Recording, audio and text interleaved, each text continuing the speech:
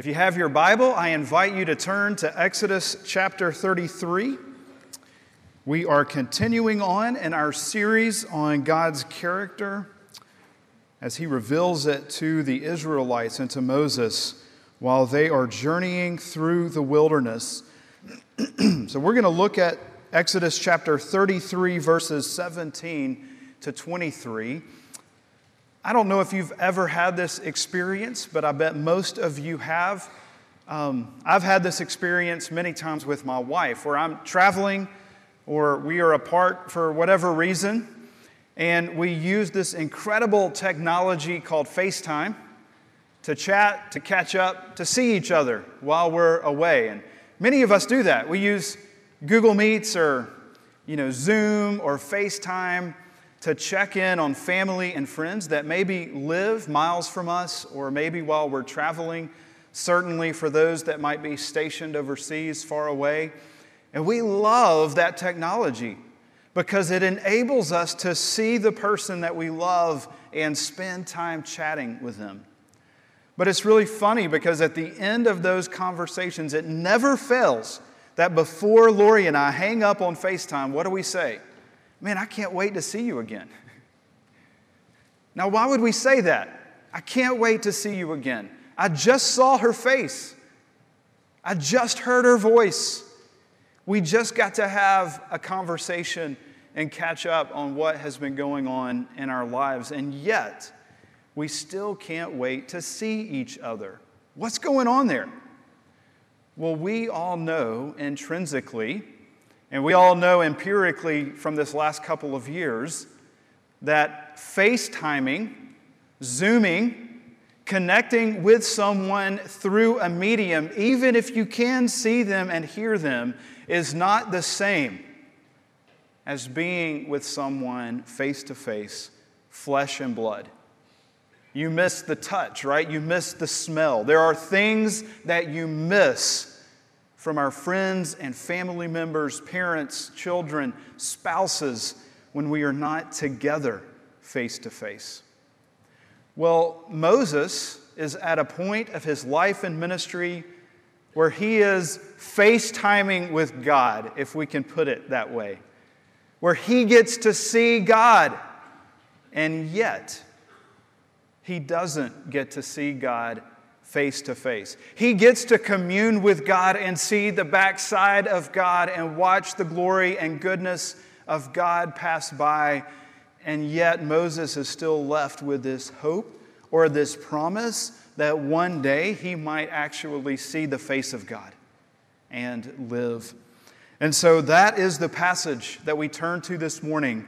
So let's read together Exodus chapter 33. We'll read verses 17 through 23. Hear God's word. And the Lord said to Moses, "This very thing that you have spoken, I will do, for you have found favor in my sight, and I know you by name." Moses said, "Please show me your glory." And he, the Lord, said, "I will make all my goodness pass before you, and will proclaim before you my name, the Lord. And I will be gracious to whom I will be gracious, and I will show mercy on whom I will show mercy. But," he said, "you cannot see my face, for man shall not see me and live." And the Lord said, "Behold, there is a place by me where you shall stand on the rock, and while my glory passes by, I will put you in a cleft of the rock, and I will cover you with my hand until I have passed by. Then I will take away my hand, and you shall see my back, but my face shall not be seen." May God bless the reading of His word this morning. So this text, a familiar text, I'm sure, to many of us, it comes in the context of chapters 32 of Exodus to 34. And so I just encourage you, if you like to go home and kind of read up on sermons where we are in a series, to take Exodus 32 through 34 as a whole complete story and read through it would be really helpful. Pastor Josh touched on a part of Exodus 33 last week, and Manny will touch on a part of Exodus 34 next week, but this whole story runs together. And so as Moses picks up the conversation with the Lord in verse 17, we're just following right up from where Pastor Josh left off last week. And what has been happening, just to get the context, because we know that context is key, Moses has been on Mount Sinai for 40 days and 40 nights. And he's been on Mount Sinai to receive the law, to receive the 10 Commandments and all of the law that Moses would come and bring to the people of Israel. And at about day 30, the people are starting to get a little worried. And certainly by days 35, 36, 37, they're like, where in the world did Moses go? And they're sort of in a panic because Moses is their man. Moses is their intercessor. Moses is their mediator, their go-between between the people and the Lord. And so in their panic, they come up with a clever idea of creating out of their gold jewelry a golden calf to bow down and worship. And this calf was to represent the Lord who had delivered them out of Israel. I think that's funny. Why? Because Moses is up on the mountain receiving the 10 Commandments, which say, you shall not make for yourselves any graven image to represent me, while they are in fact making a graven image of a calf and bowing down and worshiping it. And so Moses comes down the mountain. He's furious. The Lord has a righteous anger, and he destroys 3,000 men with the sword pulled out by the Levites in punishment for their idolatry. And so then, as further punishment, not only does God strike down 3,000 people with the sword, but he says what? You can keep going to the promised land, but I'm not going with you. I'm done. I'm washing my hands of you idolatrous Israelites. And that's where we picked up last week. Moses interceded on behalf of the people, pleaded with God. Don't just go with me, Lord, but go with your people. Make good on your promise. Turn from your anger. Be merciful to us, please, and continue to allow your presence to go with us into the promised land. And that's where we pick up our text here. So when it says in verse 17, the Lord said, this very thing that you've spoken I will do, what is that? That's, I will go with you. I will go with you, Moses. I will go with my people, and I will be with you as you move into the promised land. I will accompany you on your journey. And then Moses makes this request, God, please show me your glory. Why is Moses asking God to see his glory? He wants God to confirm what he has said. He wants God to put it in writing. God, how will I know that what you say is true? How will I know that your promise will be fulfilled? Would you please show me your glory so that you could confirm the promise that you've made with me and to the people, that you will continue to be with us even after we've turned away from you and worshiped a golden calf. So what I want to do this morning with the remainder of our time is look at these 4 key statements that the Lord proclaims to Moses in verses 18 and 19. That's going to be the bulk of our time together this morning. So, the first one is this. God says to him, I will make all my goodness pass before you. I will make all my goodness pass before you. Now, Moses has asked for his glory to pass by. And at the end of the text, God's glory passes Moses. So why do we have glory bookending goodness here? Let's make some sense of God's goodness, which is all over the Bible. A couple of Psalms say this, give thanks to the Lord, for he is good. His mercy endures forever.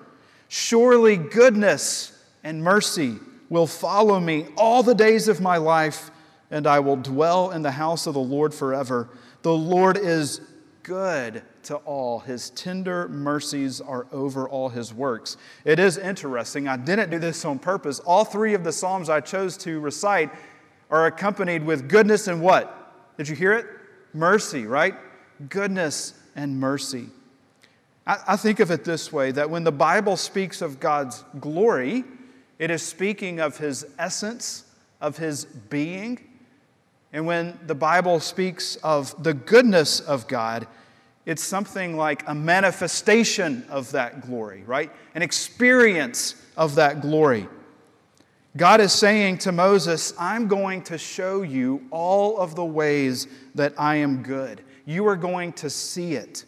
You are going to experience it for yourself and for the people. And that's exactly what we hear. As the story continues in 34, God reveals to Moses again His name.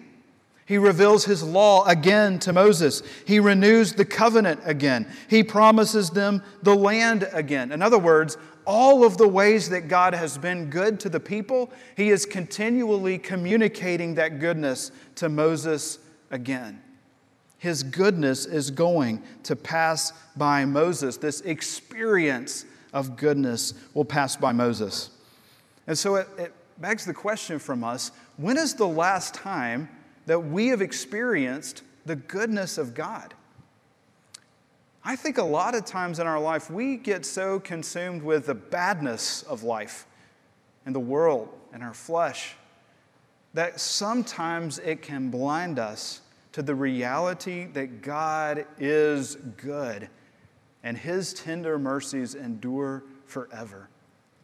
When is the last time that you've experienced God's Word afresh in your life as His goodness? When's the last time that you've heard His name and you've experienced His presence in your life? Or the last time that you've heard of this new covenant that He's made with you through Jesus and it's been renewed?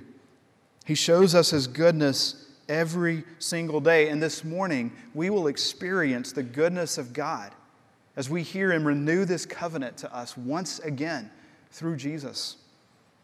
The goodness of God passed by Moses, but the goodness of God passes by us each and every day. And I pray that we're aware of that goodness. So, the first one, I will make all my goodness pass before you. Secondly, He says, I will proclaim before you my name, the Lord. The Lord, capital L-O-R-D. This statement, when we hear God say this to Moses, what it should do is connect our memory back to the very beginning of Moses' life and ministry. Because this is very similar to what God told Moses in Exodus chapter 3. When He first called Moses to go to his people and deliver the Israelites from Egypt. This burning bush experience, which many of us have heard of. Here's what God says to Moses back in Exodus 3. Just listen carefully. He says, Moses said to God, if I come to the people of Israel and say to them, the God of your fathers has sent me to you, and they ask me, what is His name? What will I say to them? God said, I am who I am. Say this to the people, I am has sent me to you. And God also said to Moses, and here's the key, say this to the people of Israel, the Lord, capital L-O-R-D, the God of your fathers, the God of Abraham, Isaac, and Jacob has sent me to you. Exodus 3 was the first time that God revealed Himself to Moses by His covenant name, Yahweh. And now, this is how He is revealing Himself to Moses right here in Exodus 33, during an incredibly difficult part of this wilderness journey where it seemed like God was going to abandon His people. He hears, Yahweh, my name, Yahweh, will pass before you. My covenant name. Why is that so significant? Because this same covenant God that began with Moses is the same covenant God that's renewing this covenant with Moses right here in this chapter. And saying, Moses, I will go with you. I will go with you. I will continue to lead you and the people to the promised land. And Yahweh, He is our covenant God as well, isn't He? He's not just the God of Abraham, Isaac, Jacob, and Moses. Whose God is He? He's our God. If we're trusting in Jesus Christ, this God, this Lord Yahweh, is our God as well, our covenant-keeping God. And He proclaims His name to us this morning. So, I will make my goodness pass before you. I will proclaim before you my name. Third, the Lord says, I will be gracious to whom I will be gracious, and I will show mercy to whom I will show mercy. I want us to be careful with this verse. A lot of us are good card-carrying Calvinists in this room and online. I am as well. I will confess that. And a lot of times we love to use this verse, don't we? This is a great verse to defend our position on God's sovereignty in our salvation. God will show grace on whom He will show grace, and He'll show mercy on whom He will show mercy. It's not up to us, it's up to Him. While we do get a glimpse of the sovereign grace of God in this verse, we have to remind ourselves that God speaks this in a particular context. And who is He speaking these words to? To the unbelievers out there who have not experienced God's mercy and grace? No. Who's He speaking this to? To His people who have turned away from Him and who have worshiped cows, the golden cow. That's who He's speaking to. In other words, this verse wasn't spoken as a theological mantra for how God deals with an unbelieving world. It was spoken to God's people who had turned from worshiping the one true God to worshiping an image that they had created with their own hands. He is relenting of His anger, and He is willing to show grace and mercy to His own people who have turned away from Him when they least deserved it. Beloved, we are prone to wonder as well, are we not? We craft golden calves all the time in our own lives. Our affections are stolen away from the Lord for other things, for other people. We're no different than the Israelites. When it doesn't seem like God is speaking to us for a 40-day period, when our intercessor can't be seen or heard from, our hearts go exactly where the Israelites' hearts go. Right? Our hearts can be consumed with idolatry, consumed with our own golden calves. And yet, what does He do? He continues to show us grace and mercy through Jesus. What are the golden calves that your heart runs to? What are those golden calves that your heart's affection longs for? So we don't want to use this verse just to hold up our theological position. I encourage us to use this verse as a declaration of our covenant God to preach the gospel to ourselves and to one another, day in and day out, when our hearts wander from the one true God. And we hear Him say, I'll still show grace upon whom I will show grace, and I'll still show mercy to whom I want to show mercy. And the people that are in Jesus are the ones He longs to show grace and mercy to. And He's showing mercy and grace to the people of Israel right here. And then finally, the final statement. What does He say in verse 19? Verse 20, But you cannot see my face, for man shall not see me and live. As Moses hides in the cleft of that rock, the cleft of that mountain, and God puts His hand over him and passes by, what is it that Moses gets a glimpse of? Only the backside of God. This is just a FaceTime conversation, right? He can't be face to face with God in reality, or he would not He would only get to experience God partially, not holy. Did you know, or do you know, let's say do you know, what was the first thing that Adam and Eve saw when God created them? What was the first thing that Adam saw when God breathed life into him? He saw the face of God, did he not? The breath of life was breathed into him by Yahweh, and his eyes opened, and who did he see? He met his Creator, his Maker, face to face. And Adam and Eve had a face-to-face relationship with God in the Garden of Eden. They were happy, they were holy, they were fully in the presence of God until chapter 3, when they ate the fruit and sin entered the world. And what happened? Adam and Eve hid from the presence of God, and then Adam and Eve were banished from the presence of God out of the garden. No longer were they able to see God face to face, to be fully in His presence. Now they were banished from His presence. And mankind has, since Genesis 3, been trying to what? Get back to God. They've been trying to get back into communion with God, and it hasn't worked. And even in this glorious passage that we see here, where Moses sees the backside of God, the glory and goodness of God pass by, what do we learn? There's still something that he cannot experience fully. The face of God, the full presence of God, because it would kill him. It would kill him. Now, what's happening in this text in Exodus 33 is glorious. We would all say that. It's a glorious scene. Incredible. And yet, what happens in the gospel is even more glorious.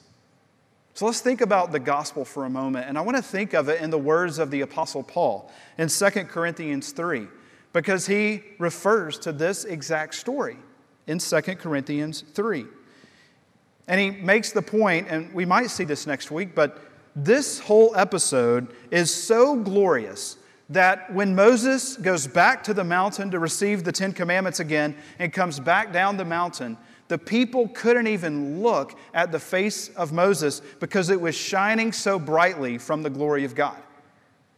That's how glorious this is. And yet, you know what Paul calls this? This exact story taking place in Moses' life, you know what Paul says it is? The ministry of death. The ministry of condemnation. How in the world can something that's so glorious that the people can't even look on the face of Moses be called by the Apostle Paul a ministry of death? Was he just in a bad mood the day that he wrote that? No.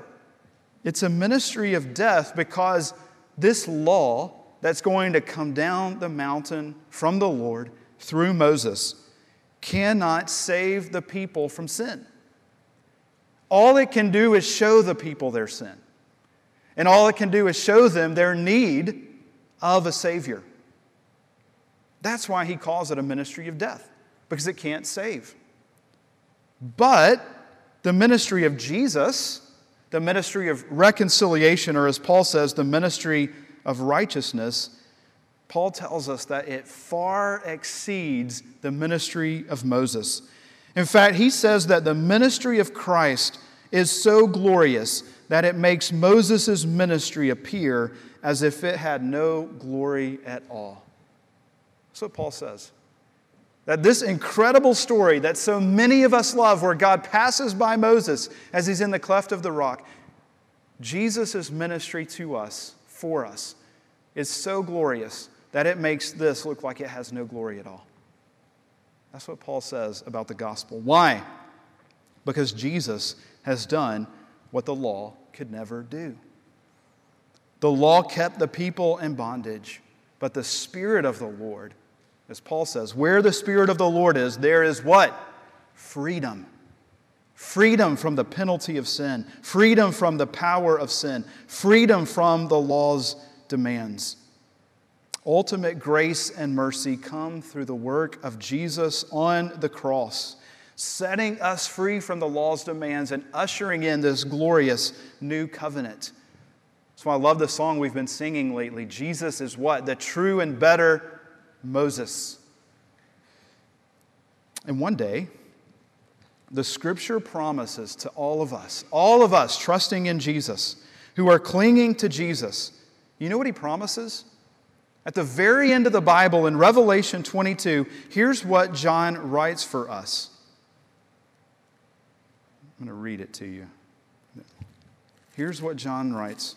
For those of us clinging to Jesus, he says, His servants will see His face, and His name will be on their foreheads. The thing that Moses longed for, the thing that all of us long for, will become a reality only because of what Jesus has done on our behalf. Amen? It's a glorious new covenant. That's the covenant we are thankful for. That's the covenant that's renewed before us this morning right here at the table. You know, as we come to communion, this communion table is a pointer to all of the things that we've just heard, is it not? It shows us a visible, experiential manifestation of the goodness of God right here in the bread and the juice. It's the table of the Lord, our covenant-keeping God that we've talked about. It's a table of grace and mercy for wayward sinners like us. It's a place where we can, by faith, commune spiritually with Jesus. And yet, this table, it's just a foretaste, right? It's just an appetizer to the true wedding supper of the Lamb that you and I will no doubt enjoy in the presence of the Lord. So this morning, we want to come to the table. We want to come to experience His goodness, His mercy, His grace, and feast with Him as our hearts long to see Him face to face. Let's go to the Lord in prayer. God, we're so thankful for your word. We're so thankful for the ministry of Moses. And yet we understand that the ministry of Jesus is far more glorious than was the ministry of Moses. May this scene with Moses in the cleft of the rock where your goodness and glory passed by him, may it just be a pointer to the reality that we can commune in your presence through your Spirit now, and to the hope and promise that we have to one day see our Maker and our Savior face to face. God, this morning as we come to your table, I pray that you would fill our hearts with your goodness, with your mercy, with your grace as we commune with you by faith. And we pray this in Jesus' name. Amen.